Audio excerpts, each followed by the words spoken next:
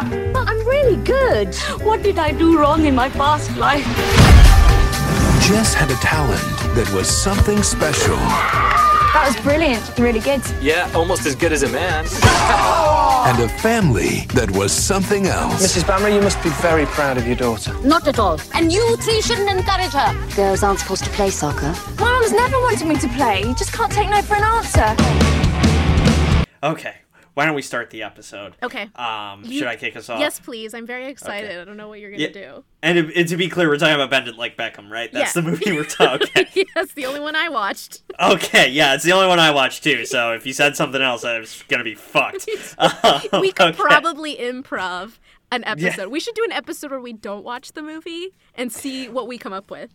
I had a couple friends, so when the trailer for Young Pope first dropped, the HBO series The Young Pope, I didn't get HBO at the time, but it's like, and I've now since watched the series, and it's very good. Oh, good, okay. But speaking of things Jude Law was in, but I've watched the series, and it's very good, but it's just, like, the visual style is so, like, over the top and goofy. Yeah. And deliberately so. Like, Yeah. it's meant to be, like, weird and funny at times, and it's, I think, very well done. But, like, me and my friends, none of whom had HBO, were like, what if we started a recap podcast where we just never watched the show, and we just... Every week we were just making up what we thought happened in the episode. Every week you just describe other things that Jude Law was in. So then Cameron Diaz shows up and it's winter time. So, look, genetics has evolved to a point where if you're left-handed... Dumbfounded, downtrodden, and dejected, crestfallen, grief-stricken, and exhausted, trapped in my room while the house was burning to the motherfucking ground. I saw the sign, but it was misleading. I thought the law was cheating. Hey everyone, welcome back. You're listening to Probably Should Have Known Better, celebrating comedy that is aged very poorly. My name's Tony Ginocchio. I am joined as always by my bestie, my co-host, the kind of friend that would lie and say I had gotten a job at whatever place she worked at so that I could continue playing secret gay soccer behind my parents' back. It's Nadia Vasquez. Hi! I did a peace sign while you were introducing me, and then it went on for a long time, and I was holding up the peace sign for a long time, and then I realized they can't see me. It's an audio medium. We are thrilled to be back, thrilled to continue the live-action Disney season, and I personally am thrilled to hear what Nadia's opinion on this film is, because it's one I think we both saw when it came out, and then both had to revisit this past week, and I have wanted to do a sports movie this season, and I guess I kind of envisioned, like, it would be more of, like, a Mighty Ducks or Rookie of the Year, ragtag team coming together of children. But this one is going to give us a lot to talk about, I think. Yeah, I forgot about a lot of this, for sure. And that's Bend It Like Beckham, from 2002, directed by Gurinder Chadha, starring Parminder Nagra, Keira Knightley, and Archie Punjabi. And Gurinder Chadha, of course, now enters our repeat offenders club because we also reviewed another one of her movies, Bride and Prejudice, which would just come out a year later. But this is a soccer movie, and it's an Indian soccer movie. Gurinder Chadha, kind of has, in many of her movies, tells stories about Indian families, and specifically Indian families living in England, basically. Yep. Mm-hmm. And so I saw this movie on a date in high school. What a choice, bud. And I did not care for it. And watching it again, I would say I still did not like it very much and have a lot of notes. But Nadia, I'm eager to hear kind of your thoughts and also for you to tell our listeners what this movie is actually about. Oh, okay. So Bend It Like Beckham is a movie that we watched. And it stars Jess, who loves David Beckham and soccer. I'm sorry. football. Football, as they call it in their country. Oh, God. I hate that I'm going to have to do that. Football. And so she loves football so much, but her family is super traditional. They're an immigrant family, so she's first generation.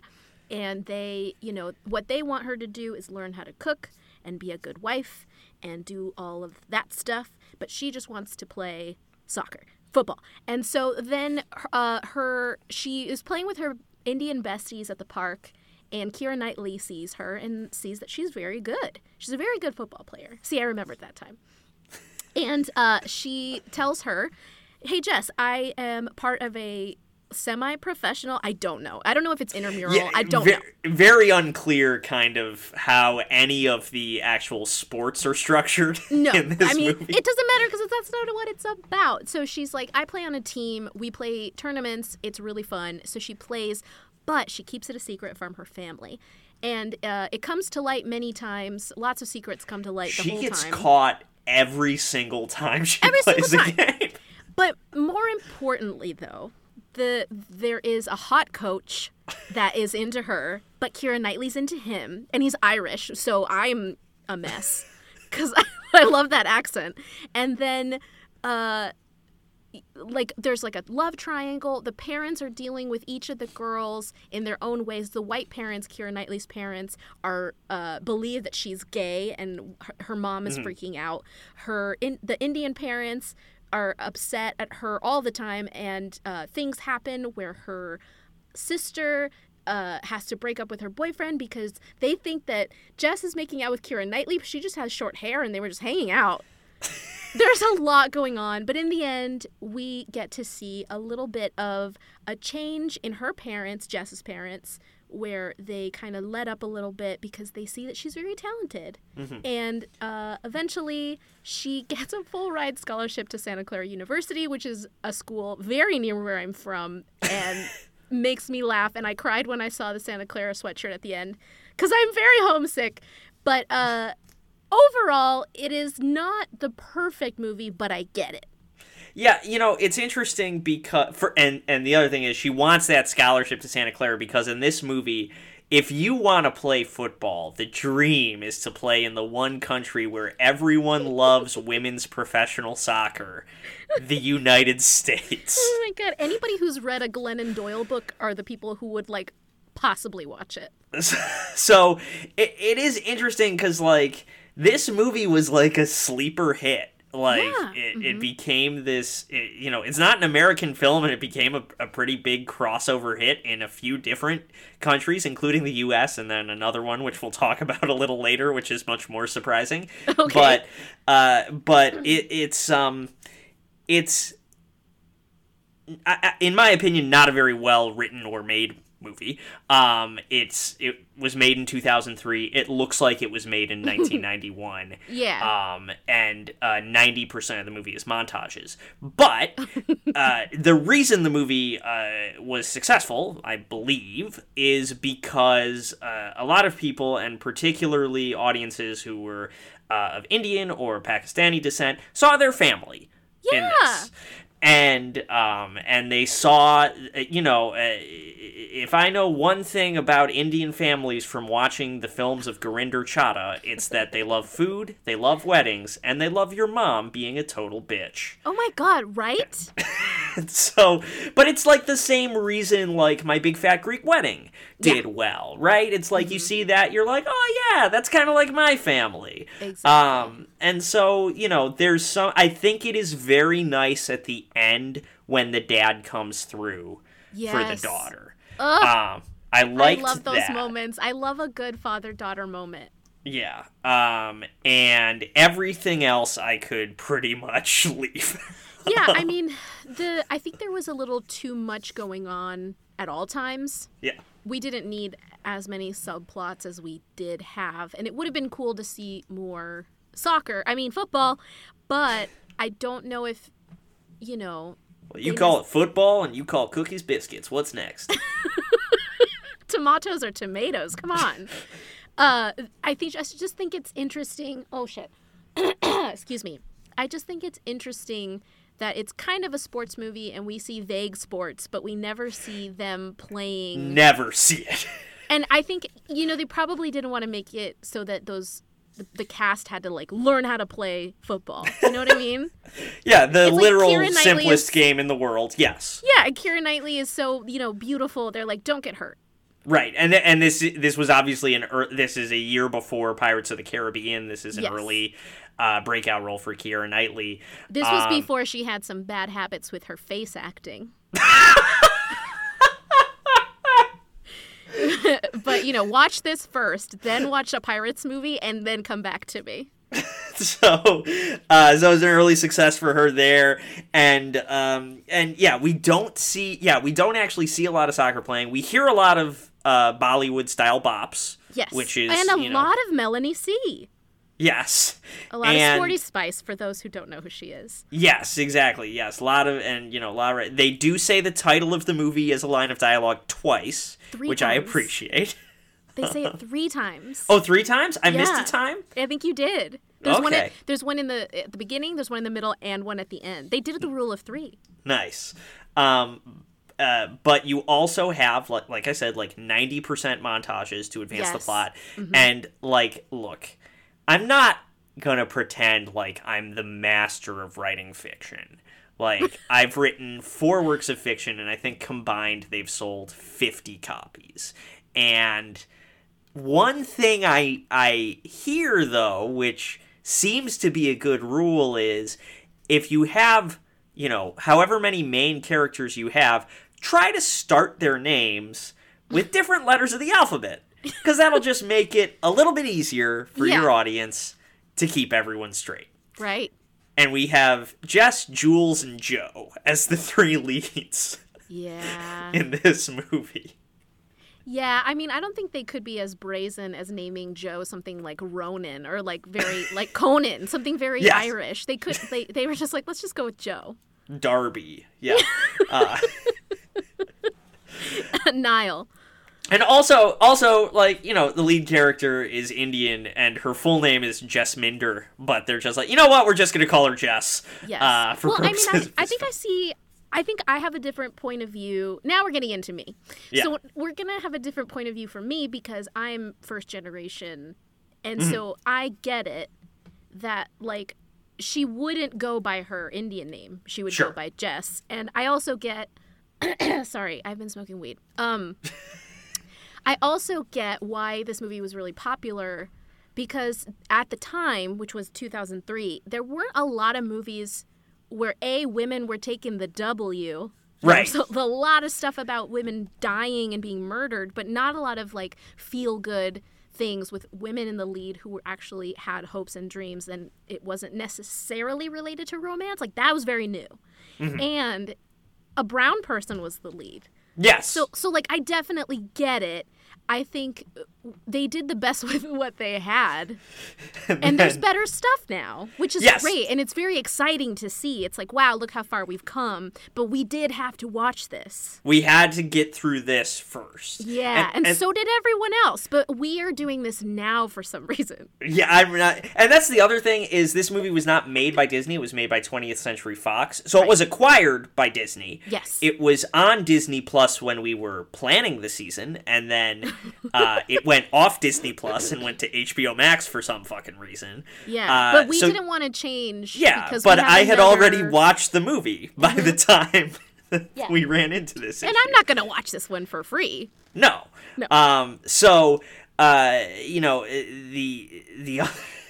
other thing I'll say is, like I said, this was a sleeper hit, right? I don't think anyone really expected this film to be as successful as it was. Yeah. And it was, and so the studio said to Gurinder Chadha, hey, guess what? You can do whatever you want now. And she's like, great, I'm going to make Bride and Prejudice. And after that, the studio was like, you can't do whatever you want anymore. Listen, Bride and Prejudice is a great movie. It is fun.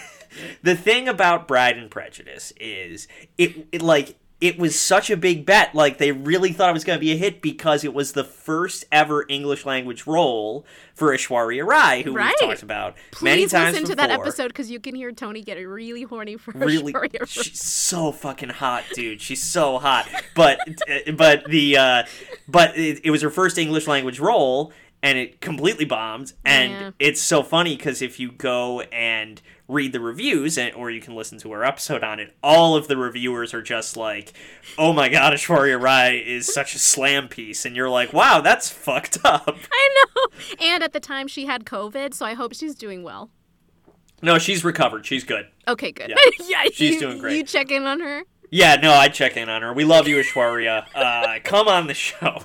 Come on the show. Literal biggest movie star in the world, and for some reason cannot make it in American films. It's really upsetting. I think, who was it? Did I say this on that episode? But I think Julia Roberts said that Aishwarya Rai was the most beautiful woman on the planet. Yeah. And, like, wanted her for some movie, and the studio was like, no, she has no draw. Mm-hmm. Well, Will Smith, we talked about in the Hitch episode as well. We've talked about her a lot. Will Smith has, like, said for years, and Will Smith is another actor who is a draw in global markets, right? Yeah. And he's like, I've wanted to do a movie with Aishwarya Rai for years. She just has this presence where she doesn't even say anything, but you want her in a scene. And I'm like, you're just saying she's hot, dude. Yeah. You're just... Yeah. I mean, I don't know what she looks like now, but I'm assuming she's aged really well. Yeah. If anything, she's probably gotten more beautiful because that's just the way that God made her. Yeah, she's probably aging in reverse, like Beck or Gillian Anderson. And so... Yeah, I don't know if they've aged well. So, all of that said, before we get into the film, Nadia, any other historical background we should know? As we continue on with our podcast, it gets more and more difficult to find pop culture current events because we cover a lot of ground for a lot of years, but we have not covered 2002. Really? Yeah, I'm very excited about this. So I read the information. I was like, I don't remember any of this, so that means that we haven't done it. And let me tell you about the top songs in 2002. We've got Nickelback's "How You Remind Me." Sure. Which, honestly, it's a good song. I don't know why everybody hates Nickelback so much. I think all their music is samey, but if I go just to that one, like, I see the appeal. I get it. It's good. I bought the CD because of that song. Can you imagine just, like, being 14, not having any kind of streaming service? You're like, I like this one song, and you have to buy I'm gonna buy a whole CD. I've done that. So have I. And and that was one of the albums. I didn't listen to any other song on that album. I'm so sorry. Anyway, I'm gonna continue. This was also an interesting year because most of the top songs were by the same artist. So Ja Rule had 2 number ones. One included Always on Time featuring Ashanti, and Ain't It Funny featuring Jennifer Lopez, where she says the N-word. We also hear Ashanti on the charts again, but this is with her ballad Foolish, which is really good. We also have Nelly multiple times with Hot in Here, and Nelly featuring Kelly Rowland, Dilemma, where she tries to text message him on her T-Mobile Sidekick or something, but she's typing into Excel, which is really, really funny. This was also the American Idol year, the first year, and that was when Kelly Clarkson released A Moment Like This, which was like the wedding song for everyone that year. That was the song that won her the competition, I believe. That's correct. And most importantly, Mom's Spaghetti himself, Eminem's Lose Yourself was one of the top songs of the year. What a year. Academy Award-winning song, Lose Yourself, Mom Spaghetti. Lose Yourself, parentheses, Mom Spaghetti. And now he has a restaurant where he serves spaghetti. It's full circle right now. Yeah, just Ja Rule. I just remember, it's 2002, so we're obviously still dealing with, like, ripple effects of 9/11. And I remember...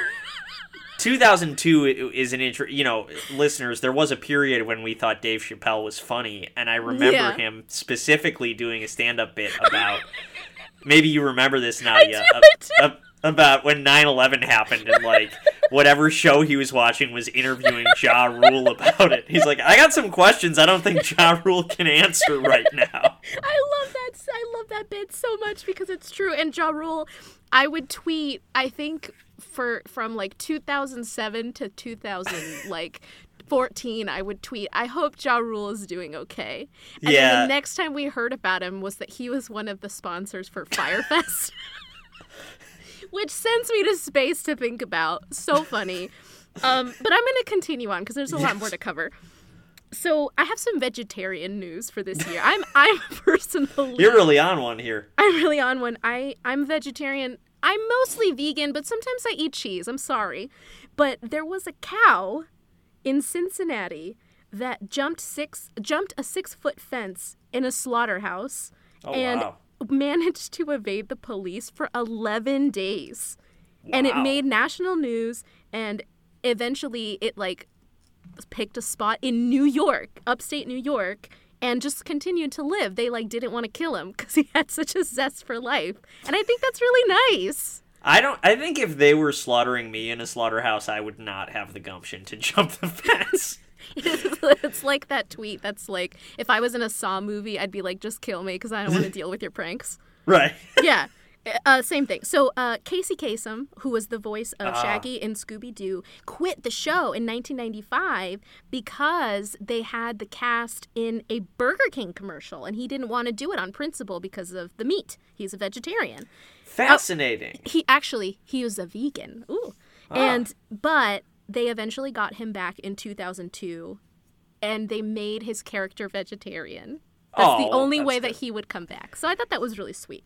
Yeah, I remember listening to American Top 40, Casey Kasem's radio show. Yeah. Because that was syndicated. And yeah, I did not know he was vegan. Good for him. Rest in peace. Good for him. May he rest in peace. Unfortunately, replaced by Ryan Seacrest and everything.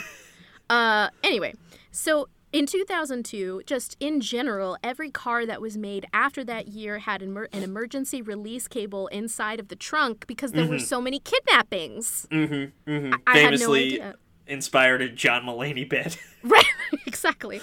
Rosie O'Donnell announced that she was gay that year, which, again, very risky at the time. Obviously, Ellen paved the way for that, and paved the way for a lot of things. Yeah, just for we were already talking about 9/11, but yes. Holy shit. Okay, so this is annoying news, okay? Steven Spielberg finally finished his college degree after a 33-year hiatus in 2002. He turned in Schindler's List as his student film requirement. Okay, well He's fucking that guy. That's cheating. That's also, cheating. That movie in 2002, Schindler's List was 93. That movie was 10 years old, and the most recent film Spielberg had done in 2002 was AI, Artificial Intelligence, which fucking blows. Why would he submit that? Yeah. I think it was a good move on his part. But can you imagine being in a class with Steven Spielberg? He's like, this fucking old guy, you're 18, you just got out of high school, you're taking an intro to film class, and he's there, and he's like, here is Schindler's List as my assignment. Like, fuck you. Anyway, okay, so this was great. Iraq's vice president suggested a duel between George W. Bush and Saddam Hussein as a way to settle their disputes without going to war. Honestly, better idea than what we did. I would have loved to have seen that, honestly. Okay, 2002, the year Spider-Man was released, the first one with Tobey Maguire. And it was the first movie ever to gross $100 million at the domestic box office on its first weekend. Wow. And everybody was making such a big deal about the scene where Peter catches Mary Jane, Kirsten Dunst, and all of the stuff flies off her tray, and then he catches it.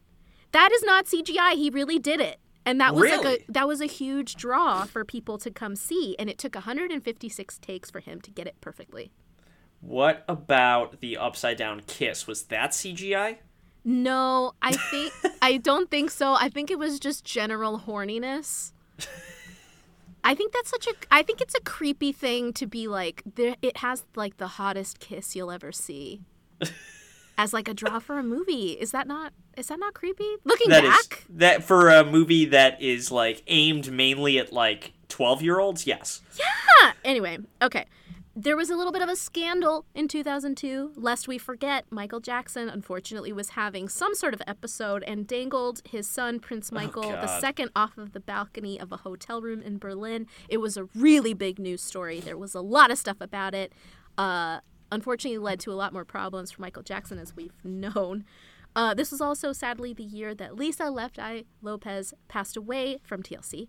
Rest in peace. She died in a car crash. But back to cool news. These were the top shows at the time. I cannot believe it. Number 1, CSI, I can believe it. Number 2, Friends, not yet the number 1 hit. Number 3, Joe Millionaire. This is starting the reality TV craze. Right, of course, yes. Where it was a dating show where all of the women were told that this guy was a millionaire. And if at the end of the show, when they reveal that he's actually not a millionaire, they were actually in love, they both would get a prize. And it was like one of the biggest shows ever. Number 4, ER. And number 5, American Idol, as I mentioned before, the Kelly Clarkson year. Mm-hmm. What a year! That's pretty powerful. Friends and ER are 2 of the only 3 shows shot at the Warner lot that, were so successful that the sound stage now is renamed for, the Friends stage and the ER stage. And the 3rd show that got that honor, unfortunately, is 2.5 Men. Oh, really? I would have thought it was The Big Bang Theory. They might add The Big Bang Theory someday, but yeah, 2.5 Men, which ran for 200 episodes too. I'm really glad that we're not doing that, because in our first season we did a Ross Geller episode, which was really good, really fun. Yeah, we had a special guest on that one. But I'm really glad that we're not what we should do? We should do a sitcom season, and we should watch one whole season of 2.5 Men. We watched a whole season of Entourage for an episode, which we're never doing again. No. And I did get a request for us to do season 2. No. But I forgot to tell you months later. Yeah. Answer's no. And we did I have proposed multiple times, and you've said no multiple times, that we should do a season that's just 10 episodes and we watch season 1 of Girls. No. No, you're going to alienate our entire audience and me. No. So we're probably not going to do any TV, maybe ever again, folks. We're going to do more shit like Bend It Like Beckham. Yeah. So should we talk about the movie? Let's talk about the movie. So we open on a soccer game, or as they call it, football. Oh, God. Do they think they're better than us calling things differently? What's the deal? They can't call their slags or slag sluts. Slag sluts. No, but I thought she said sluts in this movie. She said slags, bro. And then I asked a friend of mine that I made online from Wales. I was like, "Do you call each other slags for fun?" And he's like, "No, it's a really mean thing to say." I was like, "Oh, so we do it differently. We're like, hey, sluts, you can't do that there." Yeah, stupid country. Anyways, and I'm still mad they're pretending the Queen has been alive for the past 3 weeks when she clearly has not. She is dead. If this episode comes out after the Queen actually dies, I'm gonna feel like an asshole. Anyways, the point is, we open on a football match on the pitch. They're playing some footy, and it's, whatever team David Beckham is on, and they're playing. I didn't bother to look Manchester United, bro. Okay, so it's Man U, as they call it, and so they're. You learned that from Ted Lasso, bud. I learned that from Ted. Well, no, in Ted Lasso they call it Man City because they can't. Because they can't call it Man U, right. But in any event, they're playing, but wait a second. A girl just scored the winning goal? Mm-hmm. That was me being Scooby-Doo. It was a Casey Kasem reference. And then we cut to, the after-show commentary, and they have the girl player's mom on, who's an Indian woman that's like, why the hell is my daughter playing soccer? And then Jess wakes up. It was all a dream. Ugh, what a bummer. What a significant moment of sadness for us all. But don't worry, there's 1,000 years of movie left. This movie is so long. But her mom is actually, she was on the podium for the commentary show because she was waking her up. She's gonna be late. And we pan up to Jess's wall, which is just covered in David Beckham posters and merch and all this stuff. She loves David Beckham. She loves David Beckham. And then so we get our introduction to Jess, who's a little bit of a tomboy. You know, she just kind of thinks about playing soccer, and she's got, of course, the perfect older sister, played by Archie Punjabi from television's The Good Wife. Oh, good for her. Yeah, good for her. And her sister is getting married, and so she has to go shopping with her sister for a new sari. And to establish that Jess is a tomboy, we get the line, "Mom, do I have to go shopping again?" And that's how we know she's not like other girls. Yes, right. See, for me, first generation... See, okay, this is what I like. The parts that I do like about this movie are that she is obviously very different from her family based on where she grew up. You know, yes. if she lived in India, it would be a different kind of situation. But she lives in the UK. And, you know, you could do more stuff. And she gets to, like, do soccer and be a tomboy and all of that stuff. And it reminded me of when I was in high school and I asked my mom to take me to Hot Topic again. This was before it was a fandom store and it was, like, actually kind of spooky in there. Yeah. And she had a conversation with me in the car, like a genuine question of, when I was younger, we didn't have things like emo and, you know, popular kids and like tomboys and jocks and all that stuff. We just like all kind of got along. And I was like, yeah, but that's not how it is here. And so like I see kind of where she's coming from, what they're trying to establish. They just do it in a way that is very broad stroked for like the majority of people to understand. I get it. I think that's some helpful perspective. You know, I said I saw this movie for the first time on a date. Tony, and you can't see something like this when you're like kind of horned up and kind of like, you know, do I touch her? Do I hold her hand? That's not the business. So, yeah, but my point is that my girlfriend at the time was Indian. And she still is Indian. She's not my girlfriend anymore.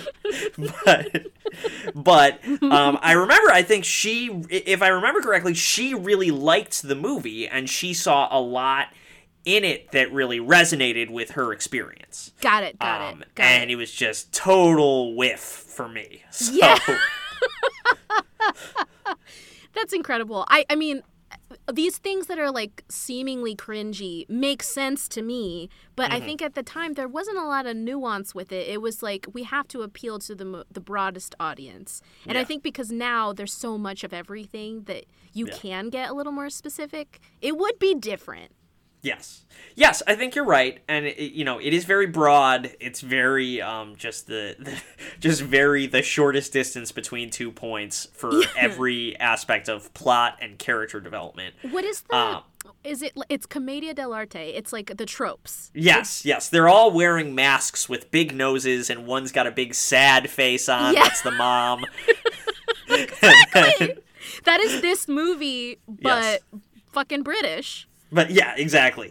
So speaking of archetypes, we also get introduced to Keira Knightley's character, Jules, who is also kind of a tomboy, and we know that because her mom is trying to buy her a sexy bra, and she is just not that interested in it. She wants to play football. Yeah, she wants just the sports bra that will get her out the door so she can go play. Yeah. That's a weird scene. There's like 5 different jokes in this movie about your boobs being big enough, and I'm like, I don't know if we needed 5 of them to drive the point home. There were really a lot of them. It was vaguely inappropriate, but again, 2002.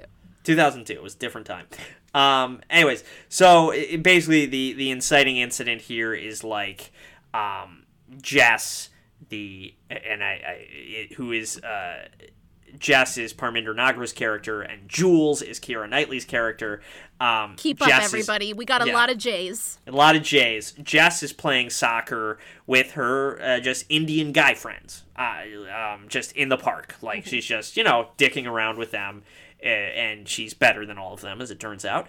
And Jules is just, like, walking home from a separate bra shopping engagement or whatever, and notices Jess, and she's like, hey, there's a strange girl, but she's very good at football. I wonder if she'd like to come play Strange for my girl? team. You mean Brown?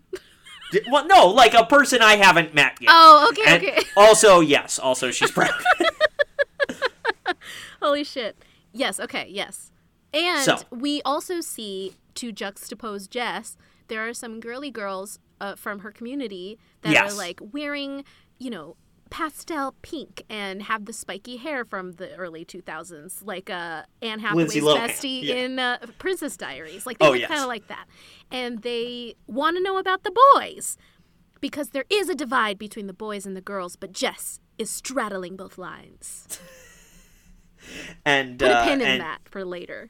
Yeah, and there is a scene where, so you have, basically, what Nadia's getting at is there's Jess, there's her perfect older sister, and then there's just three kind of generic Indian sluts, I guess, is how I would Slags. describe them.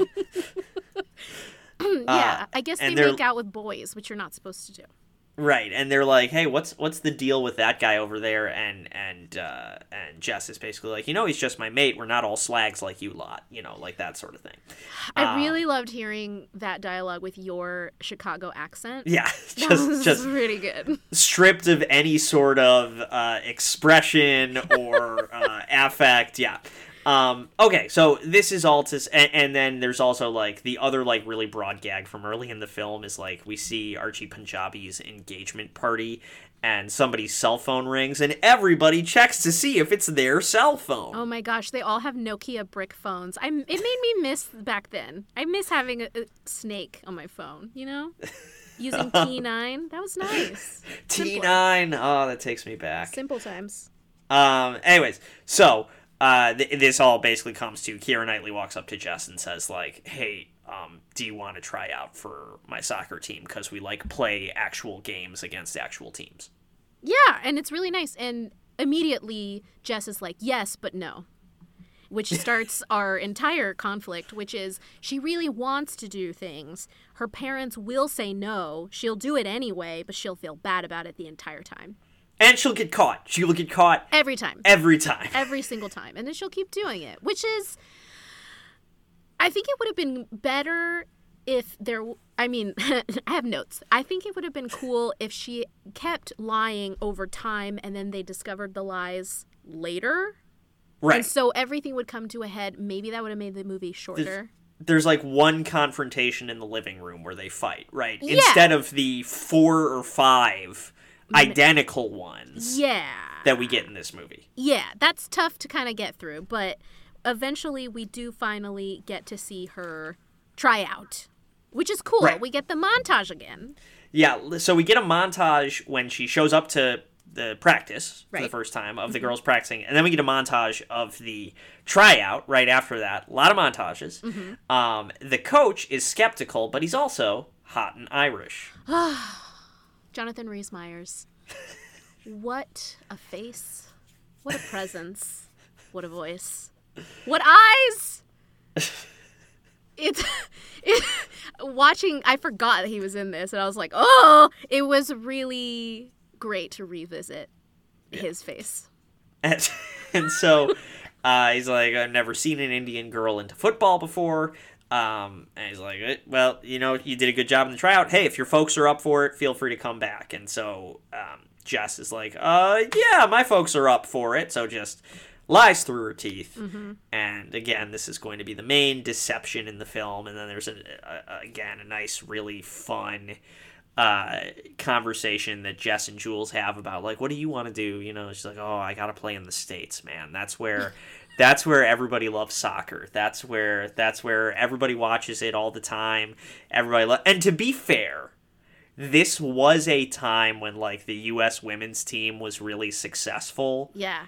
And, like, Mia Hamm and Brandi Chastain, like, were fairly popular athletes. Yeah, I was watching an episode of Friends recently, and Rachel says, "Who's that annoying girl that plays soccer?" And Joey says, "Mia Hamm."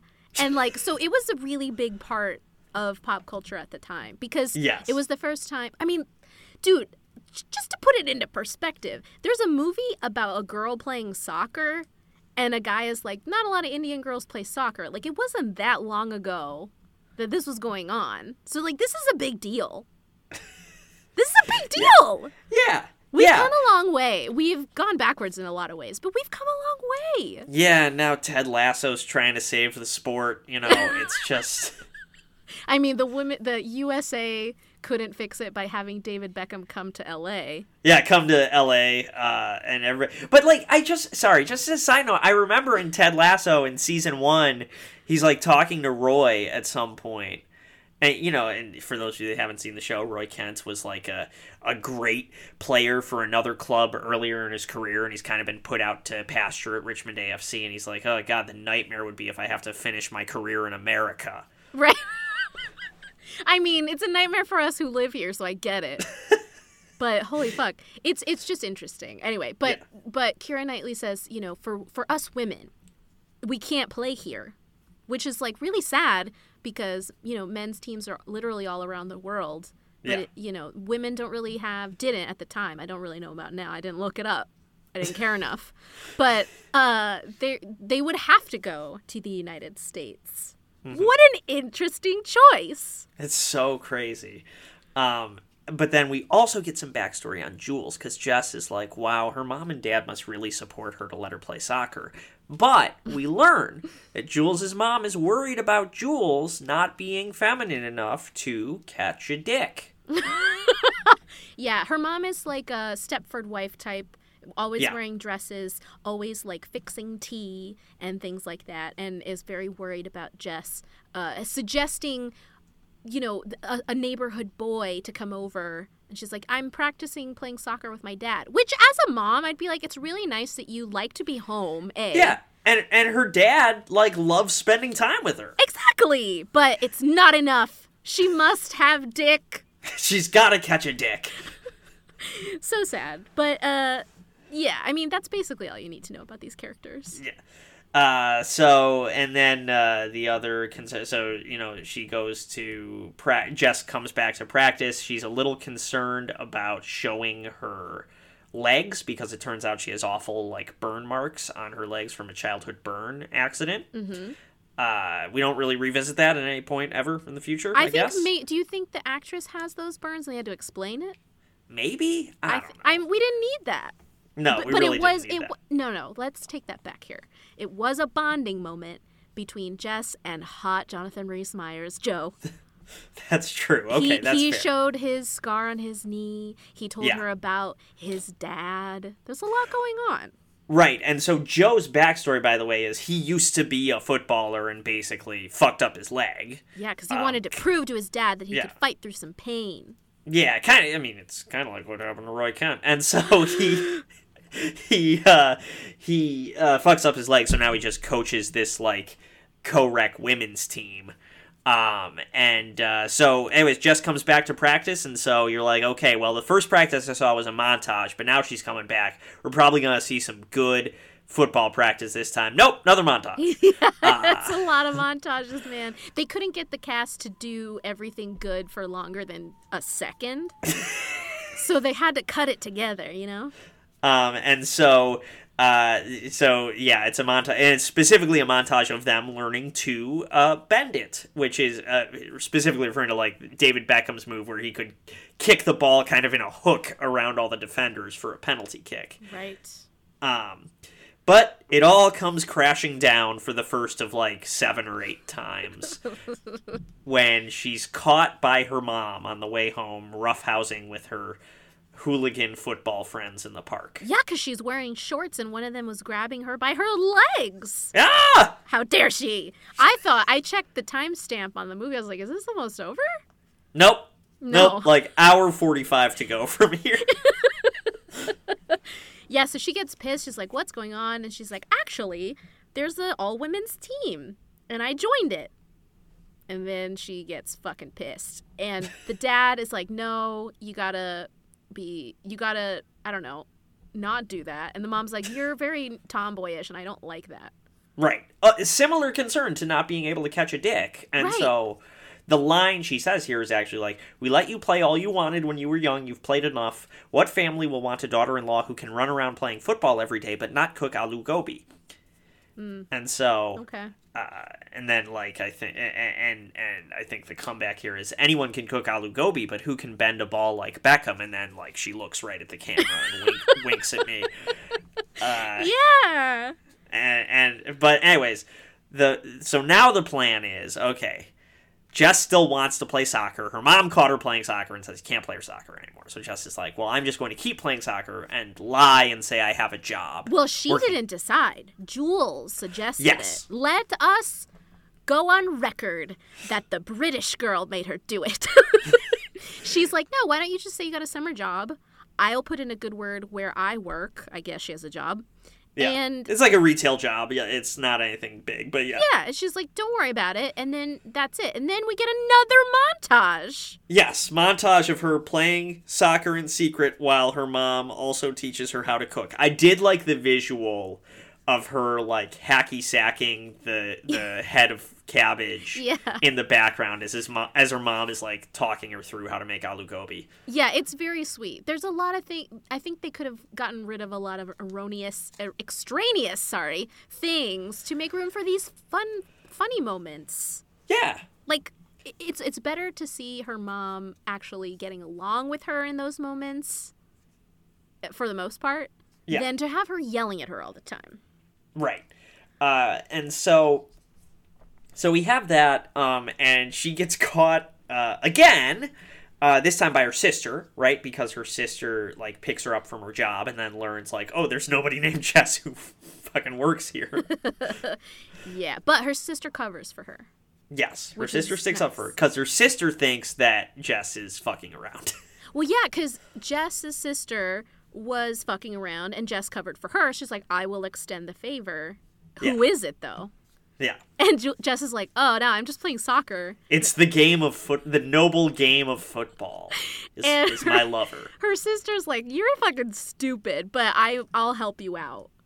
And so the wedding is happening, and they need to go. She needs to go buy shoes, but she uses that opportunity to go buy some cleats, which they call boots over there. Right.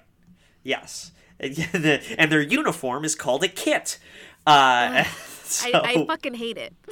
So we get, we're at the 32-minute mark. We're on montage number 5 or 6 at this point. So there's a shopping for gear at this point. Jules I wonder and Jess. what it's like to shoot a montage. It must be a lot of stuff. I assume you got to shoot a ton of footage, and then you have to edit it down. Like, this must have been a really long shoot. It's a lot of work, and I know all of you who listen to the podcast are thinking, well, Tony, you must do a lot of work because this podcast sounds so well edited. It sounds like you really cut all the extraneous bullshit out. And you're right. Yeah, I mean, it's really intense, and so I'm surprised that Gurinder Chadha wanted this many montages. I would in the say film. that our podcast is better than Bend It Like Beckham. Well, yeah, absolutely. Thank you for doing such a great job editing, Tony. Our podcast is better than at least like 4 of the films we've seen this season. Yeah, we're not even talking about last season. Yeah, exactly. Anyways, so we have this shopping montage, and so she buys her boots, her cleats, if you will, and Jess then goes back to practice. She twists her ankle while she's running laps. She's reluctant to tell Joe, the coach. Joe, the coach, is like, don't try to be stronger than you are. Here, let me touch your feet. And yes, also, there is something that did happen when she got home from her trip to the city, to London. Oh, yeah. Her parents discovered that she bought the shoes. Yeah, so she gets caught again. Again, that she is playing soccer, she has to return the shoes. That's why she's pissed. Yeah. And gets hurt.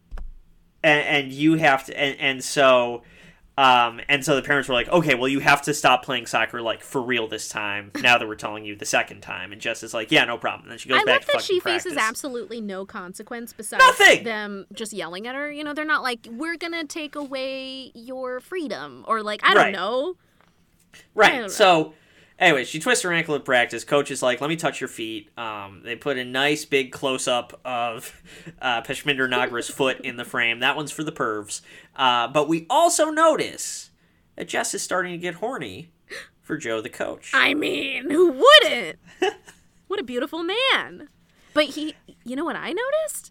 Joe's getting horny for Jess. Hey, how about that? And mutual horniness is something that we all aspire to. I in mean, our relationships. Honestly, yeah. But it's unfortunate because Jules, Keira Knightley, is also horny for Joe. So we have the unfortunate horny triangle. But that'll explode later. Horny triangle. In the meantime, Jess leaves practice. She goes over to Jules's place to hang out. They watch like old footage of like the U.S. women's team at her place. And then Jules's mom comes in and says like a bunch of racist stuff. Oh God, yeah. And then like starts to suspect, hey, is my daughter gay for this Indian woman? Yeah, she gets sus, as the kids say. Right. They hadn't invented that term in 2002 no, yet. Among Us hadn't come out yet.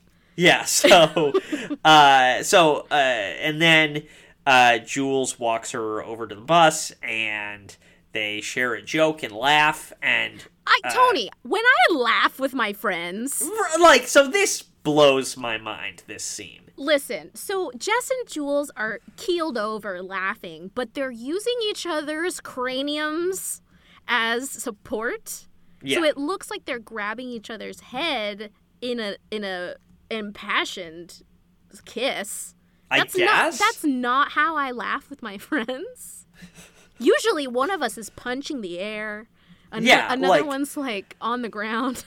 It's different. Just like but what happens next is even weirder. So what are we describing here? So like Jess and Jules are on a street corner laughing is what happened. Right. And then Jess's like fucking conservative Indian neighbor drives by. The parents of the sister's fiance. Yes, which is like very specific. Right. And now, audience, you may be thinking already, this scene sounds needlessly complicated and you haven't even described what's happened yet. And you'd be correct. Because what happens is the neighbor sees Jess and Jules laughing. You know, Keira Knightley's got her hair cut short and she's like, oh my gosh, that's Jess having sex with a man in the street. Yeah. And so the only rational response... Yeah. The only rational response is to end our son's engagement to Jess's sister. They go and tell her family, your daughter is a whore. Right. We can't be associated with you. Yeah. We're pulling the plug on the marriage. Yeah. Wow. Which is insane. Insane. The older sister's in tears, and she's like... So the older sister now is like, Jess wouldn't have been making out with some dude. She's probably with some dykey girl from the football team. She's still playing, you know? So this is the third time she gets caught. Again, she's getting caught every 5 minutes in the film. It's a lot. But also, should have known better? Because, like, is it insane? Or is it just what the culture is? It might be. It might be. So Jess has to swear on, like, whatever Sikh guru they have a portrait of up in their home that she was not, in fact, macking on a dude at the street corner. Right. She just was with her friend. But she did have to tell the truth. She was playing soccer. Yeah. And so something different happens to try and fix things. So rather than just sneaking off again, Joe, the coach... Joe... shows up at her house to be like, I didn't know you didn't approve of just playing soccer. Let me try to make things right. Yes, let me be your hot hero. And then the dad tells a sad story. Yeah. A story laden with racism. When he came to this new country, he used to play cricket in his old country, but he came to this new country and he's like, cool, I want to play cricket with the boys. But the boys were racist as fuck, and they made fun of him. They made fun of his turban, they made fun of everything. Yeah. And they did not allow him to play cricket. So when he had his kids and decided, and they wanted to play, he was like, you can play, but don't get your hopes up, because nothing can happen for you, because nothing happened for me. Right. Super sad! Yeah. Yeah, and so he's working through some pain, right? Mm-hmm. and that's why he's been such a hard ass to his daughter. Right. But it is an interesting insight into his character, and I would argue the dad is the only character in this movie that I liked. Yeah, he was very multidimensional for sure. Yes. So Jess is like, wow, Dad, that's really powerful. Okay, I'm going to sneak out and play more soccer. Well, yeah, because Joe, he's like, this is what I got from it. They think they think that they know what's best for you, but you know what's best for you.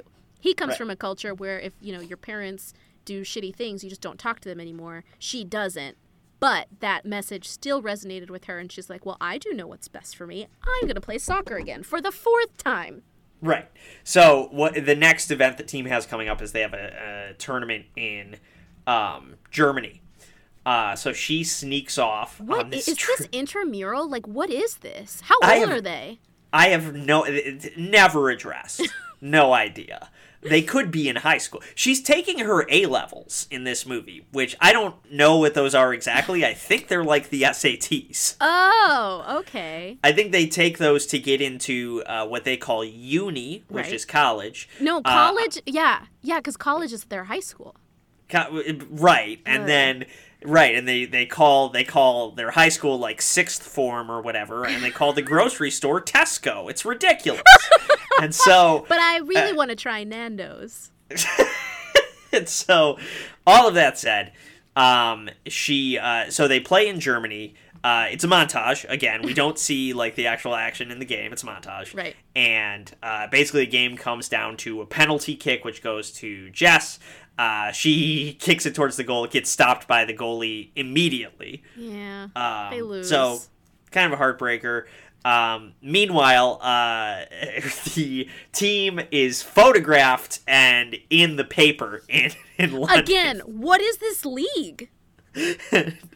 So her dad catches her. So she lied and said, like, I'm visiting family when she actually went off to Germany to play soccer. Gets caught again. Yeah.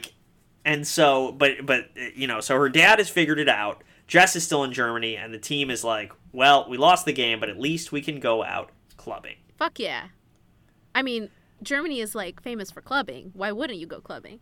And Jess is like, I didn't bring any clothes for clubbing. I don't know why we would want to go to a club. And Keira Knightley calls up her friend, and she's like, hey, and this is where I feel like we lacked a montage. I would have loved to have seen. The one place where a montage makes sense is a fucking makeover scene. I know, but instead we just see her coming out. She looks damn good in a tube dress. Yeah, she looks great. She looks great. She's wearing a tube dress and her hair's all done. She's got her makeup done. Everything that her mom told her that she should do, she did it, but like in a, anglicized way. Right. And Jonathan Joe Rhys looks Myers is like looking her up and down and fucking drooling. Fuck yeah. Yes. Yeah, he's so horny for her. How old is he? How old is she? Should I be freaked out? That's her coach. I'm looking it up. His character is 45 and she is 16. That's very interesting. I think her age, she's 2 years older than him as real people. Oh, okay. But their characters.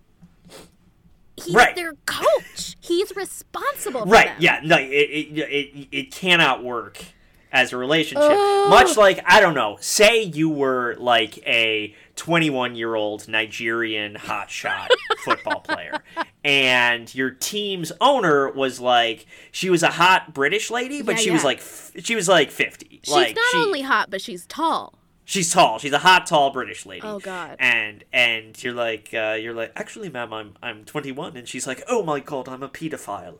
That sort of thing. It's kind of like that. It's kind of like that, but worse. So they go to the club. Everyone's horny for everyone else, right? Oh yeah. Joe is horny for Jules. Jules is horny for Joe. But then Jess is also horny for Joe. And Joe is like, wait a second, I think I'm horny for Jess. And it's at this point I wrote in my notes, why would you give all three characters names that start with the same letter? It's true. So Jules said to Jess, Jules Keira Knightley said to Jess, she's like, do you like the coach? And Keira Knightley's like, no. I'm not. I don't like him. Also, he would, get in a lot of trouble if he shags one of the girls on the team. That's what they call fucking, is shagging. Unbelievable. And they also call kissing snogging. Don't even. But they... And holding hands is called, you guessed it, Brexit. So Jules had said earlier, like, I'm not interested, but was a fucking liar, like everyone else in this movie. So Jess is having a hard time in there because it's like smoky. She can't, I don't know if she's drunk. It's not specified. She goes outside and kind of stumbles around. I think she was drunk. Was drunk. And Joe. And Joe comes out to check on her, and she's horny for Joe, and Joe is horny to her, and then they try to be horny together through their mouths. But then Jules comes out, and right as they're about to kiss, she screams, "You bitch!" and leaves. Climactic moment. So I get it, man. Yeah. Like, I get why she was upset, but also neither of them should be horny lied. for Joe. No, nobody should be horny for Joe, and Joe should definitely not be horny for them. Oh, absolutely not. If they're freshmen in college, I would say they're 18 or 19. That's fucked, okay? But, I'm sorry, that's shagged. But yeah, that's completely shagged. So shagged. But Keira Knightley said she didn't like him. Yeah. So she lied. She lied. They all lied. Everybody's got to calm down. Everybody's got to chill and tell the truth. Anyways, she flies back to Britain. She's heartbroken, and her parents are waiting to pick her up. And they're like, this is the 4th time in a row we've caught you doing this. Again, no consequences. And so, you know, there's no consequences. Jess is talking to her older sister, Archie Punjabi, she's like, hey, I'm horny for my Irish coach. And there is a line here Archie Punjabi says that gives me pause, which is like, don't be horny for your coach. Like, find an Indian boy. And she's like, they're okay now. Yeah. Like, just... She's like, they dress well now. They have flashy jobs. It's like, oh, yikes. The implication being, look, we both know there was a period where Indian men were not okay. But they have really turned it around. And this is only a year before Gurinder Chadha would write one of her most iconic characters, Koli Saab. No life without wife. Yeah, in Pride and Prejudice. Still... maybe my favorite character in any movie we've ever watched. It's really amazing. I sing that song constantly. But, you know, there's a huge falling out, obviously. So Jess got a lot of plates spinning in conflict. She's got her parents are disappointed in her for lying. Her sister still doesn't have a wedding happening because she blew it for her. Right. And now Jules is really upset with her. She can't play on the team, and now Joe is really upset with her. It's really bad. Yeah, and so she like goes to practice the next day because she still has to go to practice because she's still sneaking out. She goes back to practice, and like Joe sees her, and like the first thing he says is like, "I've already forgotten about it," and she's like, "Good, me too." Same. Yeah. Horrible. Really mean. A typical guy move. What a fuckboy. He's probably in his 20s. It's disgusting. Well, it's called a shag boy when you're in England. But he and you know, and Joe, we get a little more of Joe's backstory, which is his dad doesn't like him. And he's like, I don't talk to my dad because he'd be right pissed I'm coaching girls. Oh, that was good. I think a fuckboy in England is called a chav. Oh, yes. Okay. Like, that would be the actual term. Yeah. Like, it wouldn't be a shag lad. It should be. Oh, no. A chav is someone from... It's a pejorative term for an antisocial lower-class youth. Never mind. Well, that's kind of it. Anyways... So you know, so we get some backstory on Joe and how he has this strained relationship with his parents. And so Jess and Joe kind of reconcile, and Jess is like, okay, well, now I have to reconcile with Jules. Right. So she goes to Jules' place. Jules is furious at her, and she yells, you knew he was off limits. And then she yells, you don't know the meaning of love. You've betrayed me. And that last part is what Jules' mom overhears.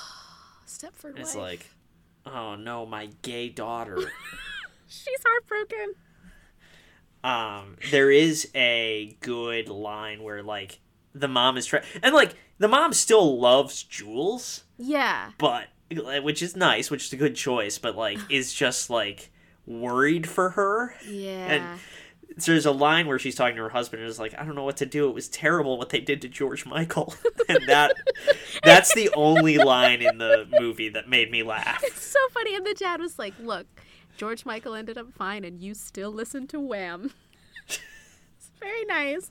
But yeah, she is, at the time, back then, the argument for parents who are like, I still love my kids, but they're gay, so that makes me upset, is mostly because things would just be hard for them in society. Right. Which, like, what a vibe. That's very nice and loving. But yeah, also, I get it. Yeah, but also, looking at it from this perspective, it's like, you need to relax, ma'am. She'll get on TikTok and it'll be fine. So, Jess is like, okay, I've reconciled with Joe. I've reconciled with Jules. I think the last thing that I want to do is way overcompensate for almost kissing my coach and just try to fuck my friend out of nowhere. Yeah. And so she goes back to the boys she played soccer in the park with, and she finds her old Indian friend Tony. His name's Tony. And Hey-yo. she's like, do you fancy me? Great, let's shag. Let's have a shag, mate. And he's like, what's up with you? And she's like, look, I need an Indian boyfriend, which is really funny. And he's like, I would, but I really like David Beckham. She's like, well, everyone loves Beckham. No one can cross a ball and bend it like Beckham. No. Yeah, another Yeah, looks at the camera again, yeah. No, I'm really like David Beckham. Yeah. Jess, I'm gay for David Beckham. But they never say it. Right. And so she's like, you're Indian, though. Yeah. What a funny response. Yeah, and it sucks because Beckham's way out of his league, and also his parents will probably disown him, and his friends would beat the shit out of him, which is bad. Super sad. And, yeah. So, everything's kind of falling apart. She's got, things are okay with Tony, I guess, but, she goes, and she's like, okay, well, the next thing I'm going to do is probably sneak out of my house and play another football game. Yeah, but this one's a really important one, and because she needs to make it up to Jules. Jules is still upset. They play a great game, and there's, like, a whole lot of teamwork. There's no, like, I'm not going to pass it to you because you're a little bitch kind of vibe. They're really, like, doing it, but her dad finds out. Because what happens is she faked being sick when her parents and her sister were going out somewhere. Right. She's like, I'll just stay here and drink some soup or whatever. And she's wearing her bathrobe. And her parents leave. The second her parents leave, she takes off her bathrobe. She has her uniform on, her kit, I guess. Mm-hmm. And she hides the bathrobe in the couch cushions, which is not what the issue was. No. Like, the issue is not, what if they find my bathrobe? Like, you're gone, ho. You're gone. Yeah, and the dad, they forget something, and he goes back. He doubles back, yeah. And he, like, calls to her and is like, it's just me, Jess, and she did not answer. Yeah, so she's playing this game. Couple things happen. Mm-hmm. One, Tony brings all the soccer friends to watch the game, because they don't believe girls can play soccer. Yeah.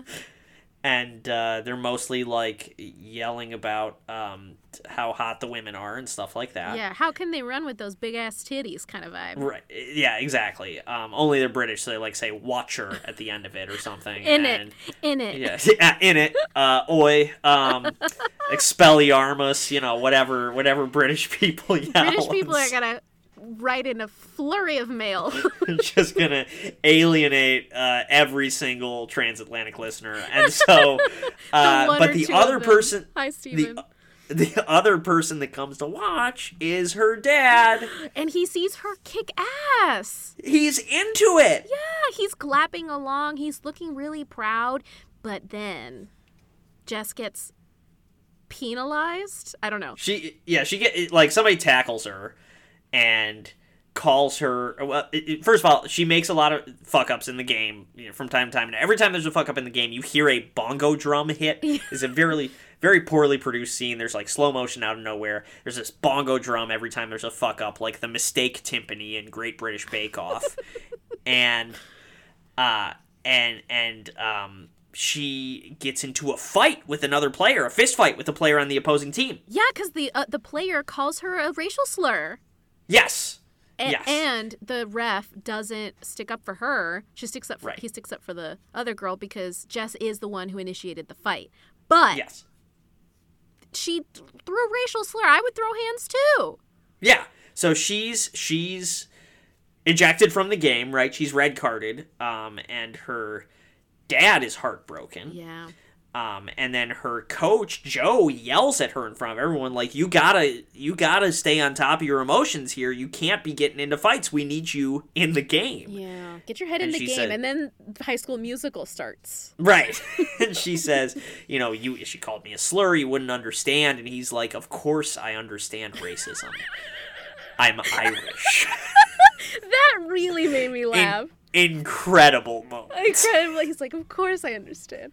And then they hug, and then her fucking dad comes out.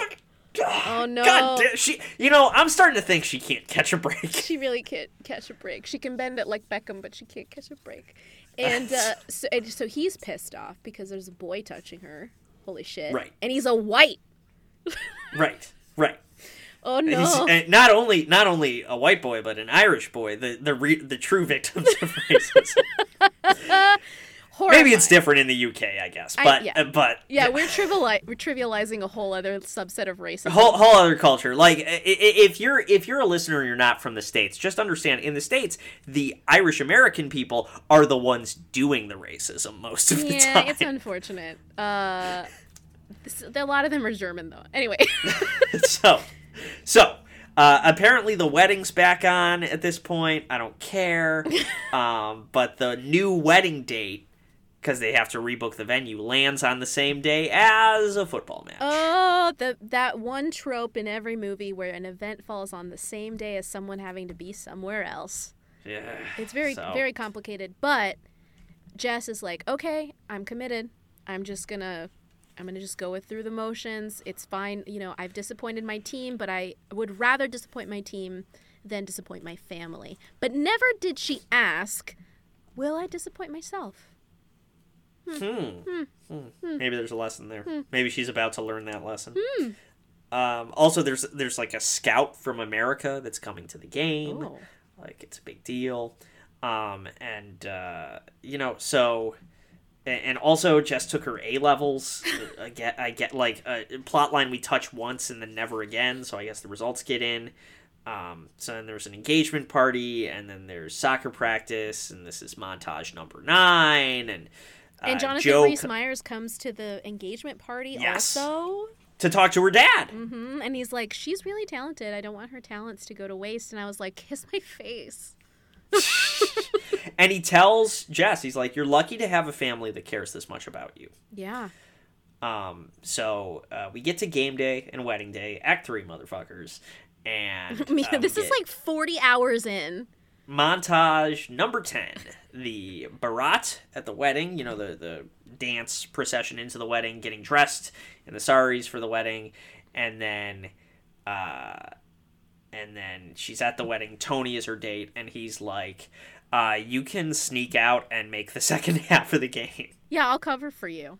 And she's like, okay. But before... No, actually she says no. Because she says no. She's like, I'm here for my sister. I get it. She doesn't want to cause a commotion on her sister's wedding day. She's already done enough. Mm-hmm. But then... the only multi-dimensional character in this movie comes out, her dad, and he's like, look, you look miserable. I know that you're miserable. Just fucking go. I'll cover for you. And she's like, okay. And he does, and it's a nice gesture. It's a nice moment. The dad coming through is the only part of this movie that, like, I thought they did really well. Yeah. It was really loving and moving. He knows that she's really talented. He knows that she really loves it. And he gets it because he didn't get to live his dream. Like, it's really nice. It's nice. So she gets to the game with 30 minutes to go. The game is a montage. And this film is told primarily in montage. Yeah. There's really funny because my friend Jackie, may she rest in peace, when we went to Comic-Con, we were in the car with our friend Jeff, and we wrote a movie called Montage the Movie. And it was like every scene was a montage. Like, it was like the breakfast scene in the beginning was a montage. The getting ready scene was a montage. We like put we put the playlist together in the car and like talked through the movie. Really, really funny. Yeah. This movie not funny.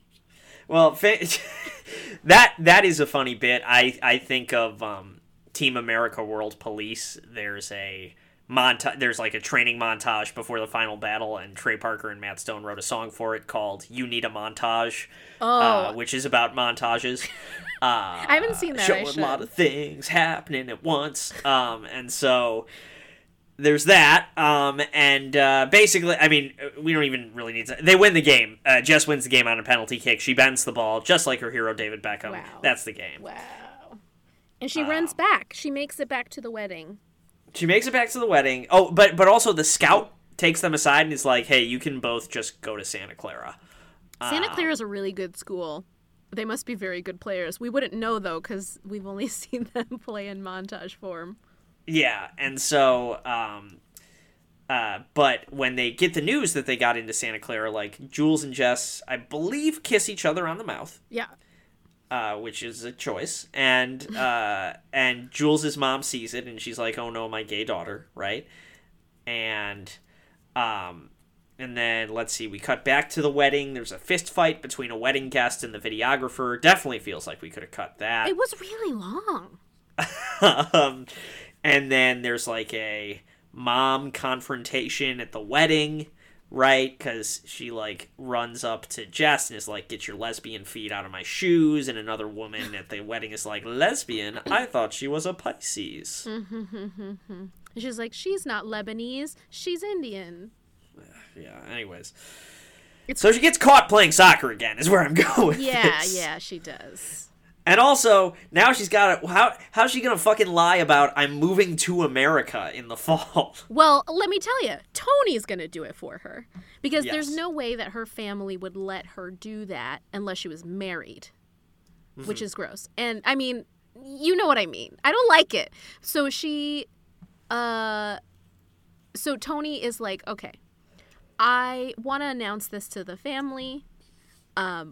I really want to marry Jess. We're going to get married. We're engaged. But the only condition is she gets to go to school wherever she wants before we get married, which is like a nice gesture. Nice. But, good for him. But it traps him because he's really gay. And it Right. traps Jess because she doesn't want to get married. And Jess takes this opportunity to actually finally come clean. Yes. She's like, I'm not lying anymore. I want a scholarship to play at Santa Clara in the States, and I want to do that. And, you know, her mom's distraught, and then the dad comes through again. Yeah. And he says, when I, got barred from the cricket team, I vowed that I would never play again. Who suffered? Me. And then I said, no, me. I'm suffering right now. And he says, I want Jess to fight, and I want her to win. That's sweet. And I liked that. Like, I really did like that. I think audiences probably liked seeing the dad come through. Mm-hmm. I think if you were a first-generation kid growing up in an Indian family and you see a dad come through for a daughter like that, that's probably very moving. Yeah, it doesn't even have to be Indian. Any kind of family. Just, yeah. It's nice. Not a lot of people get to have supportive parents. I was lucky that I did. Yes. Because, my mom took me to Hot Topic. But not everybody's parents did. It was a really good representation of, like, you could have a happy ending, bud. Yeah. It's nice. And then the mom says, at least I've taught her full Indian dinner. Because, you gotta get that zinger in there. Yeah. And then she runs and tells Joe. And Joe's like, I'm not your coach anymore. We can be horny with each other. Oh, my God. That was so weird. Doesn't matter. How old are you, Joe? It's cool. It's like, you know how if you graduate from high school and your teacher's like, well, now that you've graduated, can you give me your phone number? Yikes. That's a big yikes. And she's like, yeah, so my parents just accepted that I'm moving to the States, so let's not tell them I'm dating a white boy just yet. Let's, like, kind of space these out. Yeah, she's like, I'll be back in, like, Christmas or something. I'll see you later. And she kind of rejects him, really. And then they are at the airport saying goodbye to their parents. They're leaving for Santa Clara. Yeah, flash forward, yeah. Which is funny because Santa Clara is like in the most boring suburb. It's like of all places to go, but it's fine. I don't know. But Jonathan Rhys-Meyers comes, Joe, and he's like, look, I don't know where you are, but where I am is I will basically wait for you and just like let me know how you feel. And she's like, great, I'll fuck you at Christmas. Yeah. Well, tell my parents at Christmas. He's like, you're still horny for me, right? And she's like, does this answer your question? Blah, blah, blah, blah, blah, yeah, they finally get to kiss. But I was like, oh my God, her family's going to see. Except not. Because guess who the fuck shows up? David Beckham and Posh Spice. Yeah, just walking through the airport. It's not really them, though. It's very obviously double. Seen at a long distance. They're like, oh my God, it's Beckham. So they're looking at them while she's making out, which is like, great.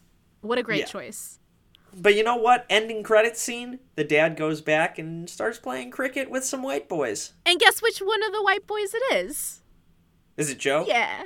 Yeah, okay. Joe's hanging out with her family, which I think is sweet. And Tony's there too. Yeah. It's all very cute. And the dad gets to play cricket again. Aww. So it does end with kind of that sweet moment. Yes.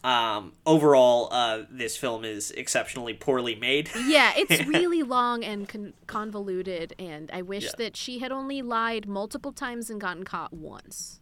That would have been, I think, great. But audiences love this film. Audiences in the UK love this film. Audiences in America love this film. And you know what other country really loved this film, Nadia, is North Korea. What? That's right. The Democratic People's Republic of Korea. This was an official submission at the 2004 Pyongyang Film Festival, where it won the Best Soundtrack Award. Wow, Melanie C., what an honor. It's real weird, but I guess if you think about this era in history, Kim Jong-il was speaking of Team America World Police, Kim Jong-il was the head of state of North Korea, and he was famously a very big film buff, but this was the first ever, apparently, Western-made film to air on North Korean television. Wow. Kim Jong-il just really enjoyed it. And so it's one of the only Western-made films that citizens of North Korea have been able to see. And in fact, to mark the 10th anniversary of North Korea's diplomatic relations with the UK, they broadcast a special Bend It Like Beckham broadcast on state television in 2010 as well on Boxing Day. So just a real weird fun fact about this film. This film that like is underwhelming in like filmmaking sense. Yeah. Like in terms of like the dialogue's not that interesting. The writing is not good because it's a lot of montages. I said it looks like it was made in 1991. Like, the shooting is bad. Bride and Prejudice kind of looked that way, too. Like, it's just, it's not a great movie, and North Korea just fucking ate it up. Wow, I did not expect that at all. Yeah. Wow. Well, good for them. I'm glad they got a feel-good movie. Yeah, good for them. Hey, Kim Jong-il, good for you. And so, do our friends at commonsensemedia.org have anything to share on this movie? Yeah, it's actually very well reviewed on Common Sense Media. There are a lot of parents who really appreciated seeing a different perspective on how to deal with lying. And all of that stuff. And a lot of them said, we watched this movie together. We had discussions about lying, about how best to communicate your needs. Okay. I thought it was really sweet. There were a lot of people upset about the almost kiss at the club. Oh, sure, yeah. Yes, and there were 2 reviews that I agreed with. One was 4 stars, a parent of a 6 and 9-year-old, and they said, my only gripe is the romantic interest between the coach and the girls' team and his 2 players, who are presumably 18, but not yet in university. Maybe this relationship is less strange in Britain. Are these girls even still in school? But from an American frame of reference, we see a 25-year-old-ish coach falling for his high school-age player who at least shares his feelings. I watched it with my 9-year-old, and on the plus side, it gave us a chance to talk about how inappropriate this would be in real life. You could also easily skirt the issue because there's no explicit reference to the girls being in school, and the lead actress is actually 2 years older than Jonathan Rhys-Meyers. But I see. It didn't strike me the first time I saw the film, but it did the second. I think in the long run, though, it is best to educate kids about harassment and consent and believe the film's message of female empowerment would have landed better had it not glamorized a romantic tryst between a teen and an authority figure. I agree. Yeah, I agree. I mean, I get it, man. I get it. Okay, I got one kid review. The 14-year-old, they gave it 5 stars. 10 out of 10, very good. It was a good movie. Very good. Professionalism. Snazzy. I gotta get this out.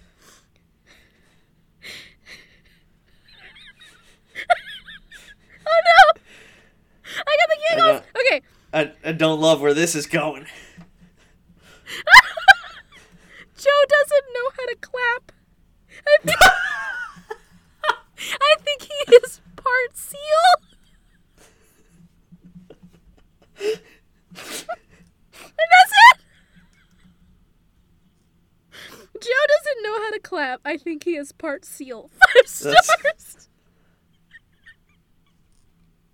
I want to live inside this 14-year-old kid's brain.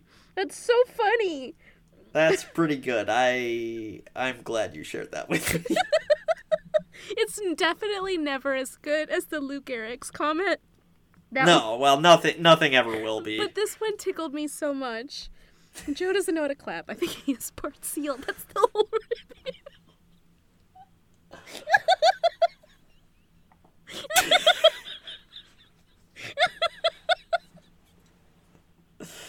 I need to go back and watch him clap. So, folks, if you really want to, you can stream this one on HBO Max, but I don't recommend it. Why would you do that? Why would you do that? It's 2 hours long, and it's a waste of time. We have 3 episodes left in this season. They are all actual Disney movies this time. Yay! And we cannot wait to share them with you. So in the meantime, you can support the show at ko-fi.com/probably shoulda. It's linked in the show notes. You can also follow us on Twitter, Facebook, and Instagram at probably shoulda. We'll see you next week. Bye! If you want my future, forget my past. If you wanna get with me, better make it fast. Now don't go wasting my precious time. Get your act together, we could be just fine. So if you wanna be my lover, you gotta get with my friends. Make it last forever. Friendship never ends. If you wanna be my lover, you have got to give. Taking it